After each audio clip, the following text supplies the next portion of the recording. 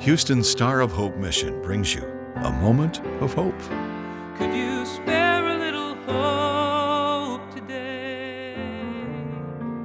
In Leviticus 20, verse 7, the Lord commands His people, "Consecrate yourselves, therefore, and be holy, for I am the Lord your God."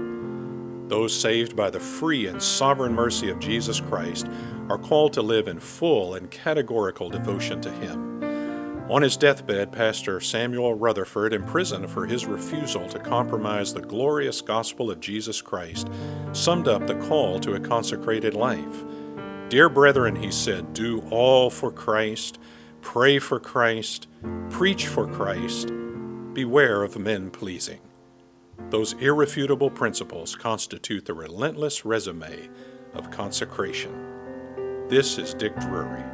A Moment of Hope is produced and presented by the Star of Hope Mission, ending homelessness one life, one family at a time, by providing services to more than 1,000 homeless men, women, and children each day in Houston.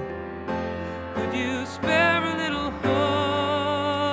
hope today? For more information or to donate to the Star of Hope Mission, please visit sohmission.org.